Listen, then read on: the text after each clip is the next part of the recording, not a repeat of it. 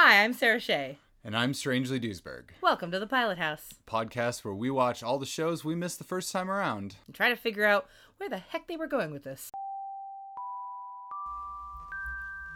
Hello, everybody. Welcome to a very special episode of Pilot House. We don't exactly know what we're going to call these yet, but we hope that these will be a regular sort of in-between feature around our regular episodes. What's happened is Sarah Shea has watched the entire first and most of the second season of one of the shows we covered in a previous episode, and she is now going to tell me all about it.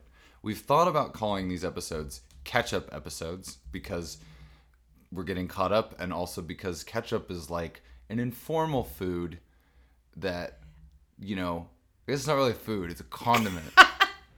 It's something you add. It's a little extra something. Yeah, so that's kind of the and idea. It's not real fancy. But we're not married to the idea, so if you have a better idea for what we should call these, at us and let us know. All right. Also, on one of these episodes, we're actually going to be recording to a timer. So, Sarah Shea, you have 26 minutes to tell me all about all of your feelings about seasons 1 and 2-ish of NCIS, starting now. I have so many feelings.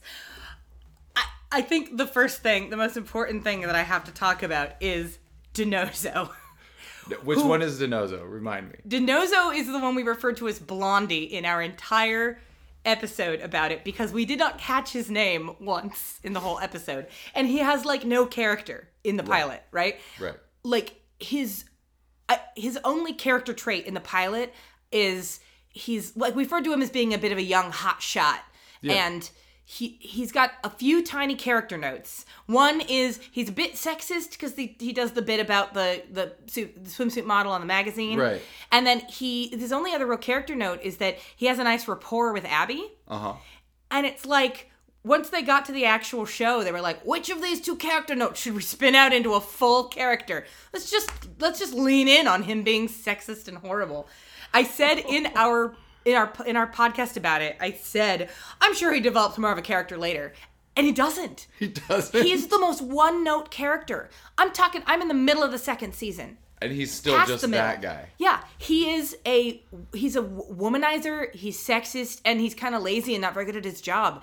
And so no one really likes him either. Like, Gibbs doesn't seem to like him very much. There's no, like, character note where you find out that, like, he was an orphan or something. Like, something about... There's no, like, explanation as to why he's a bag of shit. The only character, like, background information we get, which I don't think we get until the second season, is that he was actually raised by very wealthy parents.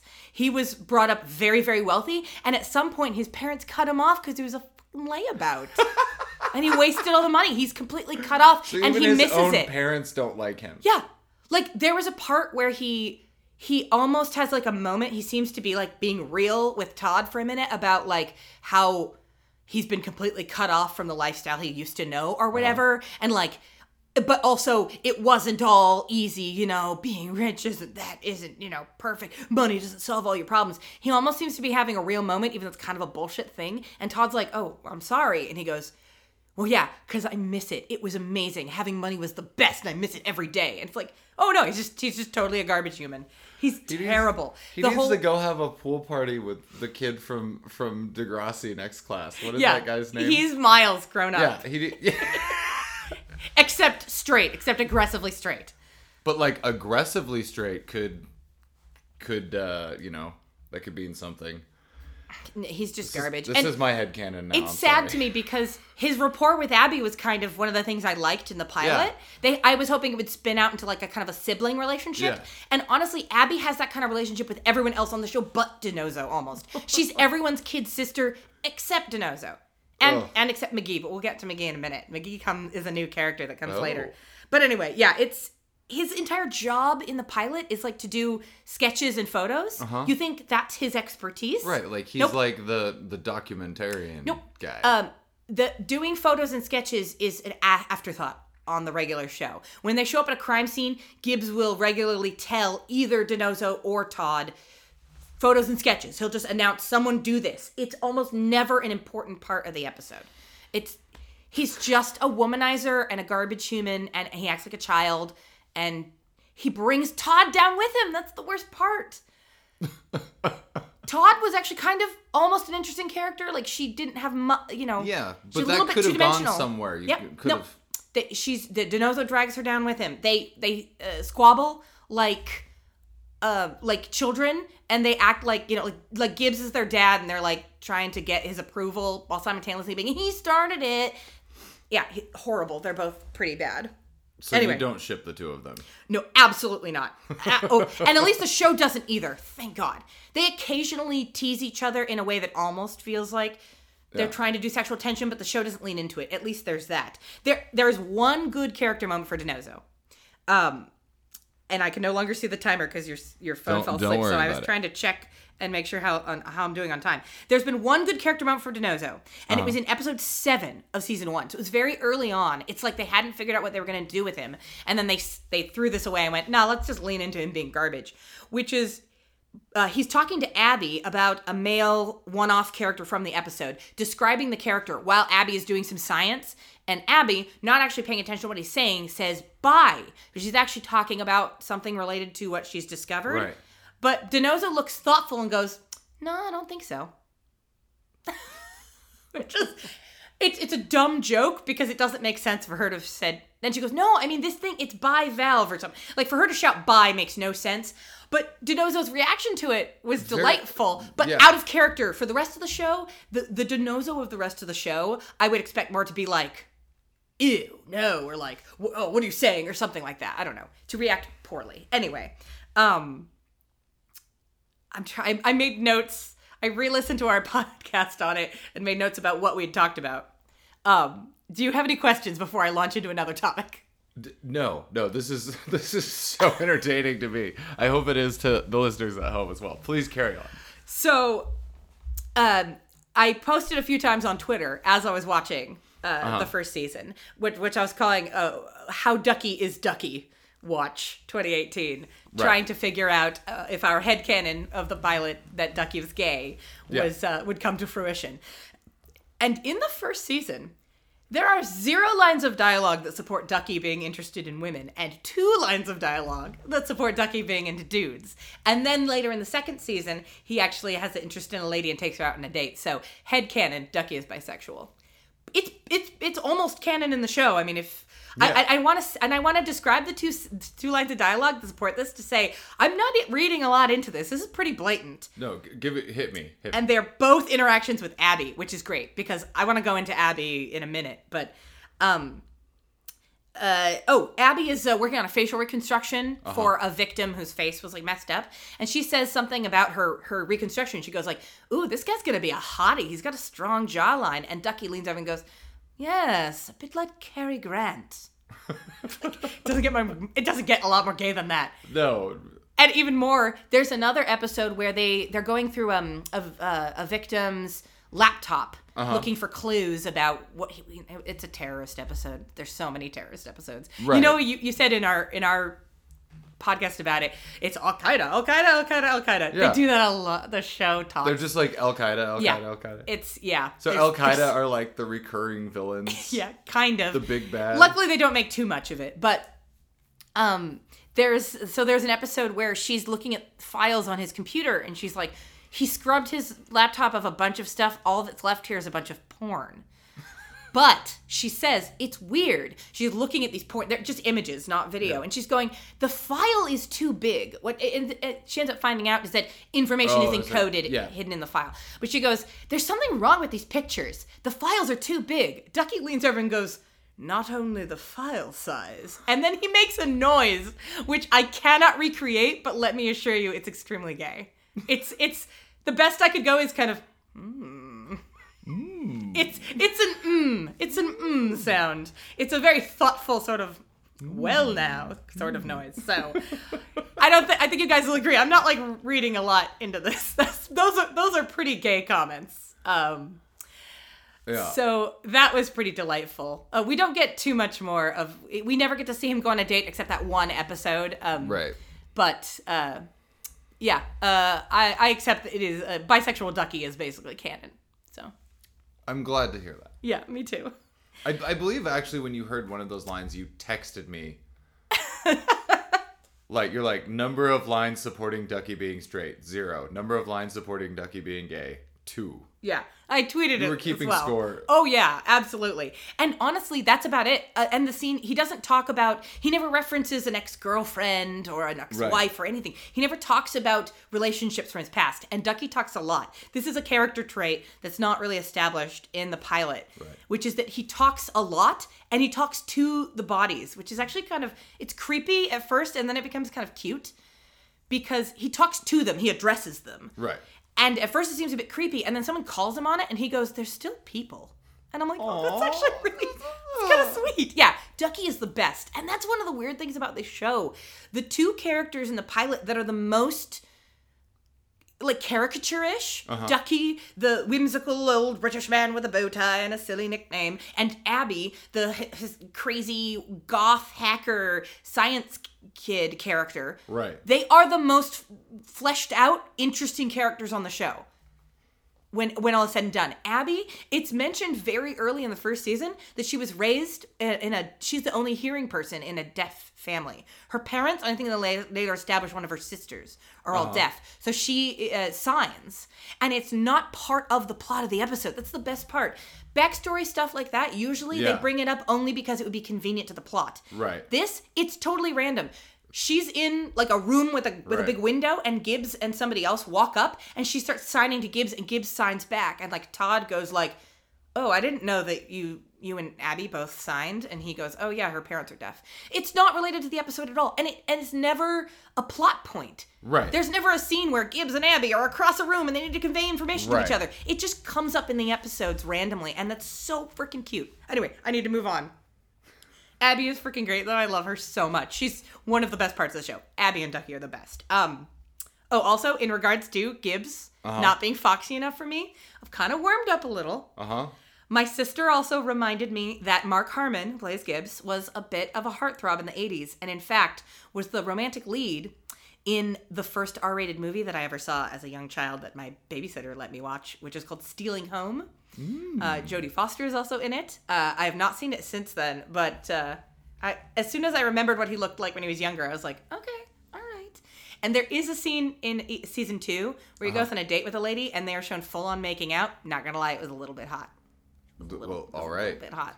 Speaking of Gibbs and ladies, the lady in the convertible at the end of the pilot, yes, does she factor into things later? This is very interesting because she doesn't come back for a while, and then she shows up, also in the sports car, also picking Gibbs up at the end of an episode. And then a few episodes later, she shows up again, same thing, picking him up from somewhere. And then DiNozzo comments on it. He says something to Todd about what is with this redheaded lady who picks him up. I think he mentions that Gibbs has several ex-wives. It's established in the show. And he goes, they're mostly redheads. So is that woman who picks him up does sometimes. Do you know who she is? And Todd's like, no, I'm really curious. And I'm like, so am I. Interesting to have them address it too. Right. And then she shows up a few more times. I want to say 4 or 5 times, maybe in the first season. Usually picking him up in her sports car. But there's one time when Gibbs gets called. He's in his basement working on his wooden boat, which he continues to work on. It does not seem to have made any real progress. It's a slow progress. It's a slow process. Right. She's there. He gets called, and he's like, all right, I'll be there in a minute. And he looks over at her, and she's like reading a magazine or newspaper or something. And he goes like, he says something to her. She has no lines, right? Right. But they never establish him dating anyone else or flirting with anyone else or asking anyone else out. It's just this one lady, right? Then all of a sudden there's this episode where he asks out a one-off character from the episode, and they end up making out on leaning against his wooden boat, no less. It's a little bit hot, I'm not going to lie. The mysterious redhead has not yet been addressed by the middle of season 2. She's either they were working up to something and then the actress like fucked off and they decided to get rid of it, or they're playing a very deep game here. Yeah. I mean, I guess they had the brass to play a deep game because JAG ran for like 15 seasons. Yeah. And then spun off NCIS, so they felt like they had some runway or something. Yeah, honestly, I don't know. It's very weird. A show does not usually do things this subtly, especially holding off on actually paying it off. Or if they intended it to just always be a thing that would never pay off, it was just this. Right. You think they would have had different women. You think they would have had different women picking him up. Right. Periodically a different woman. And a character would comment like, he's always got these hot ladies picking him up in sports cars or whatever. Right. But instead, they specifically reference that one woman. It's the same woman, but they don't know her. Have they kissed? Has anything like that happened? Or I'm pretty sure that he kisses her when she picks him up at the end of the pilot. Right. I'm Is pretty it like sure. on the lips or on the cheek or what? I can't remember. It could have been on the cheek. And so it could have been something where they eventually revealed his sister or something like that. And everyone Right. just assumed it was a romantic thing. Right. They definitely haven't been shown being like super affectionate. But it has been established that other characters can see her. Yeah. So it's not like... She's not Tyler Durden.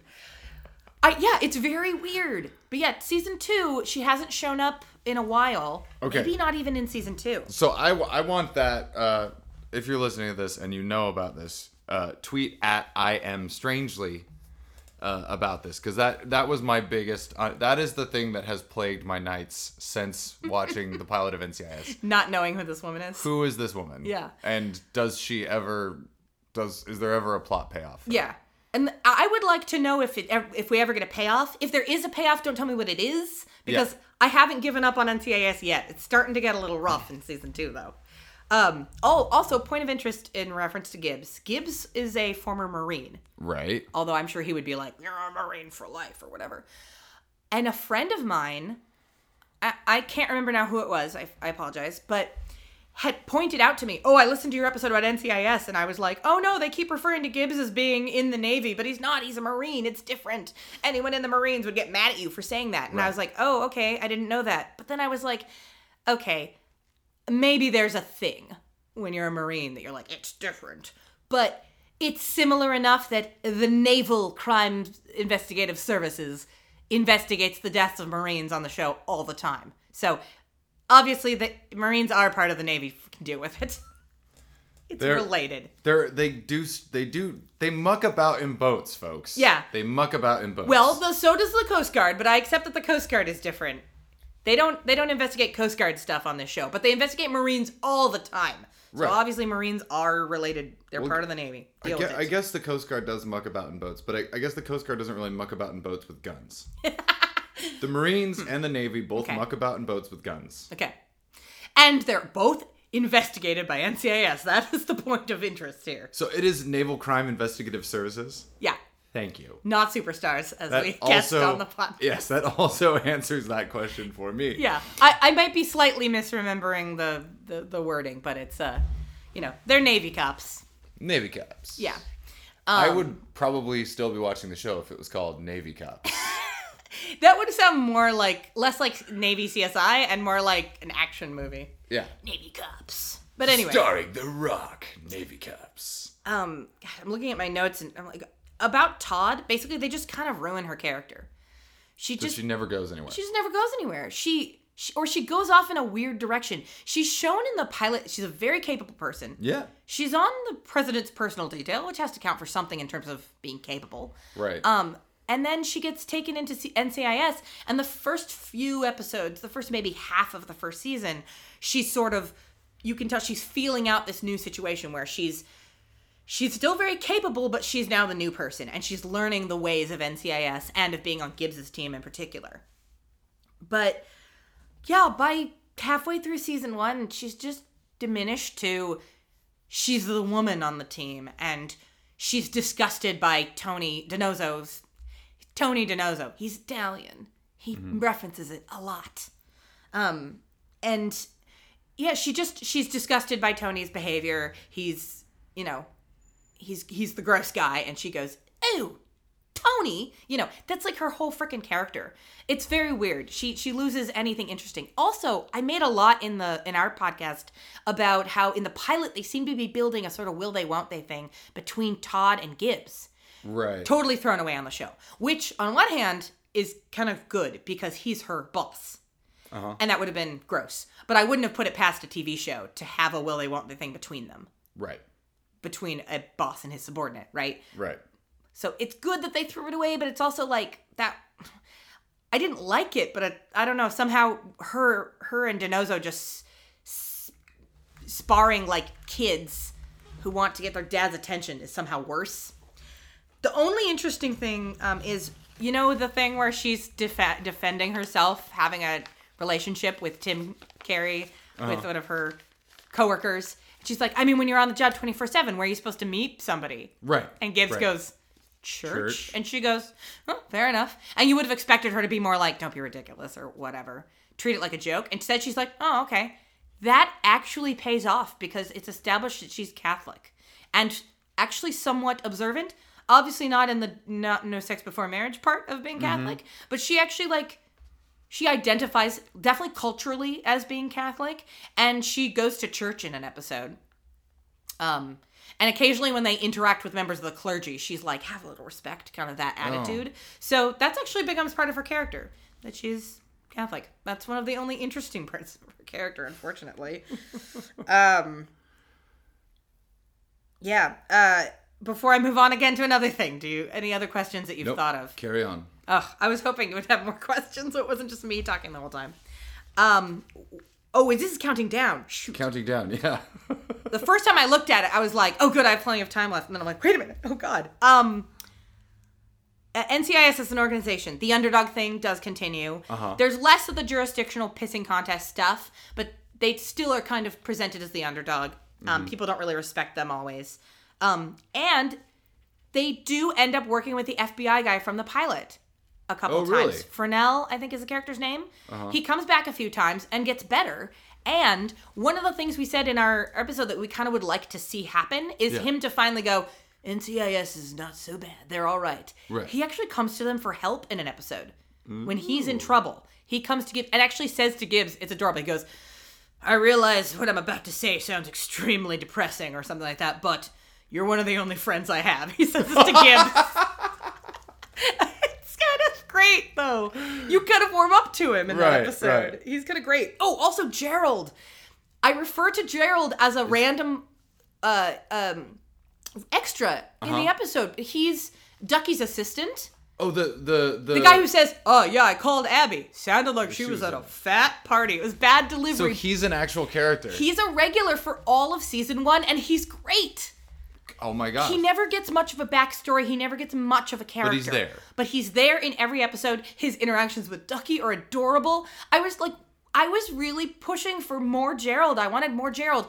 And then they write him off at the end of season 1 and replace him with Ducky's new assistant in season 2 is this super smart, top of his class at Harvard or something like that kind of kid who doesn't know, who has no experience actually being a medical examiner. So he's constantly trying to learn from Ducky and making rookie mistakes. And he's fine. I don't hate him. Nothing against the actor. It's just an intensely boring character compared to Gerald who just seemed like he could have cool stuff if they let him.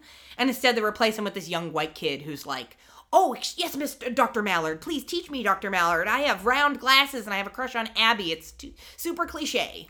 But the other new character they introduce is McGee. McGee's great. I love McGee. He comes in at the end of season 1 as a one-off character. And I don't know if they always intended him to come around or if the audience loved him. So they were like, let's bring this guy back. Because he just he's from Virginia. They run into him when they're in Virginia. And then they keep finding excuses to bring him to DC. No, they keep bringing excuses to bring him to DC because he's an NCIS agent, but he also knows about computers. So wait. So there's more NCIS agents than just the 5 yes. of them?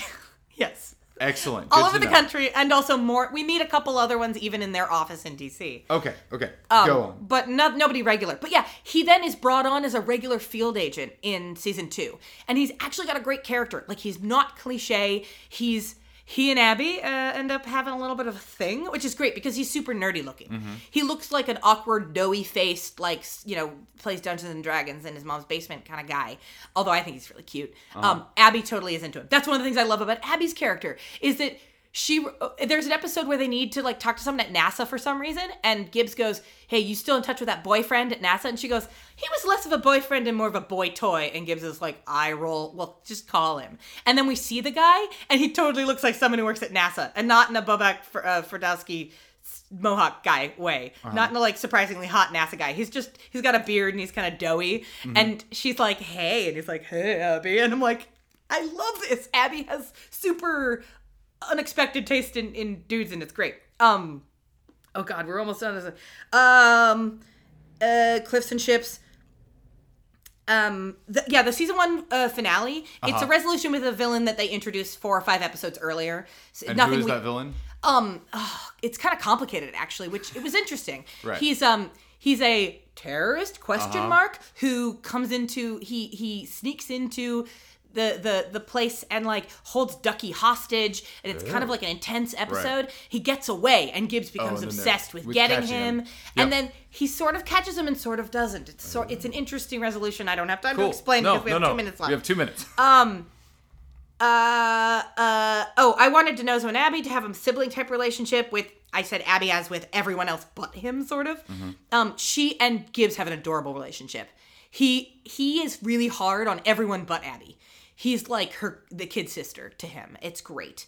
You described DeNozo as having obviously failed upwards, and that is an extremely apt description of his character in the show. Like, It's more so than you could have realized. 3 things that we would have included in addendums and corrections if we had thought of that thing in the first in that episode.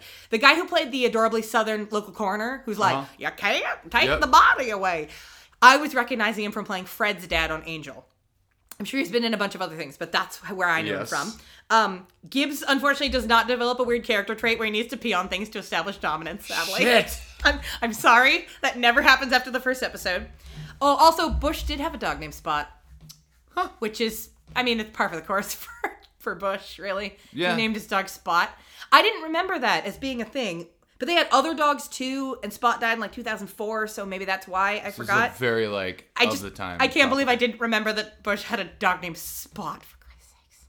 Spot, yeah. Spot Fetcher, which was apparently a reference. Fetcher. Which is supposedly it was a reference to a ball player named Scott Fletcher, who was on a team that Bush used to own. I didn't know he owned a ball team. Anyway, kind of cute. That's kind of cute, but also it sounds like a retcon for.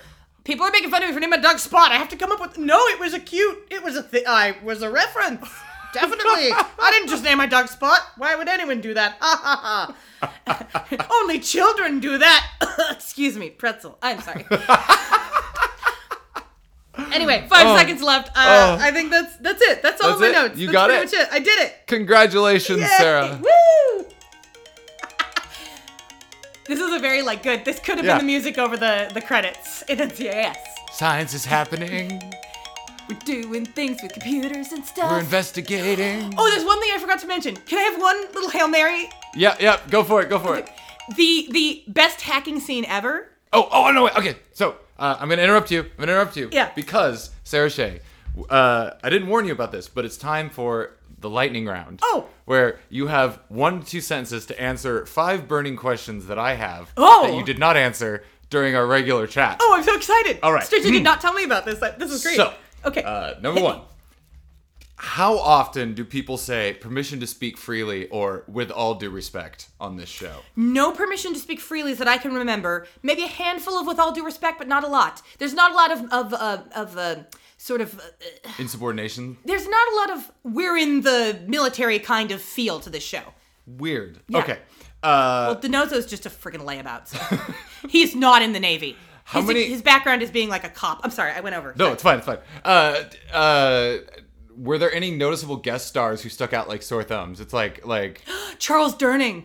Really? Charles Durning is on an episode. It's actually a very weird but kind of good episode. Weirdly written, but interesting. Charles Durning. Great. Also, 4 people from Lost are in the first season as guest stars. 2 of them in the same episode. Emily DeRavin and I think Josh Sawyer. Oh my gosh. They're in the same episode, I think. And then Locke is in another episode as a main character. Terry O'Quinn. Sure. Yeah. Who was also their boss on X-Files for a while. Yeah. Do you believe the show at any point has jumped the shark yet in the first 2 seasons? Maybe not jump the shark specifically. There's definitely a notable episode in season 2 that was painfully obviously written by an off person.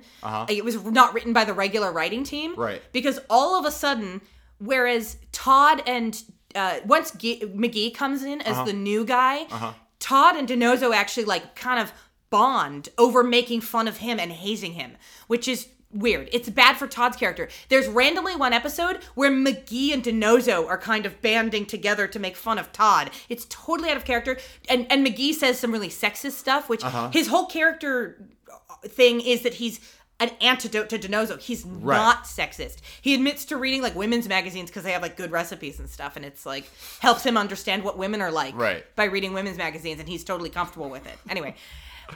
Have you gotten to the infamous 2 idiots, 1 keyboard scene? Now, here's the thing. There have been 2 examples of this so far, but I don't think either of them is the famous one. Where someone has helped Abby type? Yeah. The first time it happens, I was confused because it almost comes off like a joke. Abby is, McGee is typing. And he's hacking. And she goes, can't you don't type any faster? And he's like, not unless I grow another hand. And she goes, here. She comes behind him, puts her arms around his shoulders, and he kind of doesn't look like, oh, I'm okay with this. But I can't tell if she's actually typing or it's more of a joke. Like, here, haha, I'm typing, but not really because this wouldn't work. And I was like, is this the famous scene? Because this plays off more like a cute moment between them. Then there's another moment where they're actually doing it for real, but I'm not even sure if that's the famous one. It may happen more than... Is she like, we're being hacked? Yeah. Does it end with Gibbs unplugging the computer? Yeah, that's the one. So you've seen the scene. That's the one. My okay. God. I envy you to have... Is it amazing in context, or is it just like I described it? It's pretty much that, yeah. Okay. They spoiled it by kind of having her do that earlier in another But thing. it is interesting that it's established as a thing that they do. Yeah. Okay. Yeah. Final question in the lightning round. Do we see the triumphant return of President Merkin? Sadly, no more President Merkin. You think that with all of the everything that they did to set up President Merkin, he would be like maybe kind of a somewhat recurring character. I think what they did is they made the first episode pretty high stakes. Yeah. And they to grab people, and also they had to introduce Todd, and she was a Secret Service agent. Right. So it kind of had to involve the president in the first episode. But they never interact with the Secret Service again. Her former boss never comes back. Fresnel, the FBI guy, does come back. Their boss is barely even in the show. He shows up from time to time in the first season, but it's been a while. I'm in I want to say episode 17 or 18 of season 2. Pretty far into season 2, and we haven't seen their boss in a long time. He never establishes a real character. I was kind of surprised. It's like they decided they didn't know what they wanted to do with him, so they just kind of went, they don't need to interact with their boss. All right. Gibbs is their boss. Gibbs runs NCIS. All right. Parting thoughts, final shots. You're almost done with season 2. Are you going to keep watching through season 3? I am at the point where I needed to take a break. The last 2 episodes I watched they were just very badly written in a TV way. Like, there's that one where McGee acts out of character, but also when the episode was done, you're like, that doesn't actually make sense. You know, in crime fighting shows, sometimes they're developing this really intricate plot and you're going, wow, how is this all going to come together? And then when it actually does, you go, oh, and then you go, wait. Yeah. That doesn't actually work. Right. It's like the opposite of how in The Sixth Sense, if you rewatch The Sixth Sense, it all makes sense. It does still all make sense. Yeah. It's not like, oh, well, that was a cool reveal, but it doesn't actually work. Right. No, everything works, and it's like mind-blowing to watch it a second time. Right. These episodes were like, that doesn't actually work. Also, huge pet peeve with procedurals, which is when the guest actor who's playing the person who ends up having done it plays too innocent for the first half of the episode, and then when they finally call them on it, you watch them transform. They go, well, that bitch always had it coming, or something, and you're like, what? They can become a completely different person, and it's completely unbelievable. You watch them go, finally I get to become the villain. You watch them like sink into it, like, here's my moment. There's no layers to the performance leading up to that. They're innocent and then they're guilty. It's just they flip a switch. That has happened in the last 2 episodes, and I was like, but why would she have done that? No, this is way too intricate a plot for what they were trying to get across. So I'm taking a little bit of a break. I haven't officially given up, but I'm not sure. But maybe we'll do another one of these for seasons 3 and 4. We'll see. All right, everybody. Thanks so much for listening to this very special recap, catch-up, whatever we're going to end up calling these episodes. Mayonnaise. Mayo, mustard, This very special condiments episode of Pilot House. If you enjoy Pilot House podcast, please like, share, subscribe, What are all the things? I don't even know what. Thumbs up. Thumbs up. Twinkle toes. Send us a $1 bill in the mail. I don't know. Oh, we should get a buymeacoffee.com account. We so people should. can buy us Yeah, coffees. we'll do that. So look out for that. Yeah. For now, you can find out all about our podcast at www.pilothousepodcast.com. You can follow us on Instagram and Twitter at PilotHousePod. We're also on Facebook. Facebook.com/PilotHousePodcast. I think so. Just search Yeah. Pilot House. You'll find us in a band. We're us at a band. Yeah, we should team up with the band. For Yeah, like we should a ask tour. them to write a theme song for us. Yeah. So that's it for this week. Oh, and also, if you liked the premise of this episode, Strangely has almost finished Watching season 1 of Moonlighting. And I am intensely eager to hear what happens, but without wanting to actually watch another episode. So Yeah. let us know if you like this, and maybe we'll do some more catch-ups. All right. Cheers, everybody. Thanks for listening. Bye. Bye! Why do we like that? I don't know.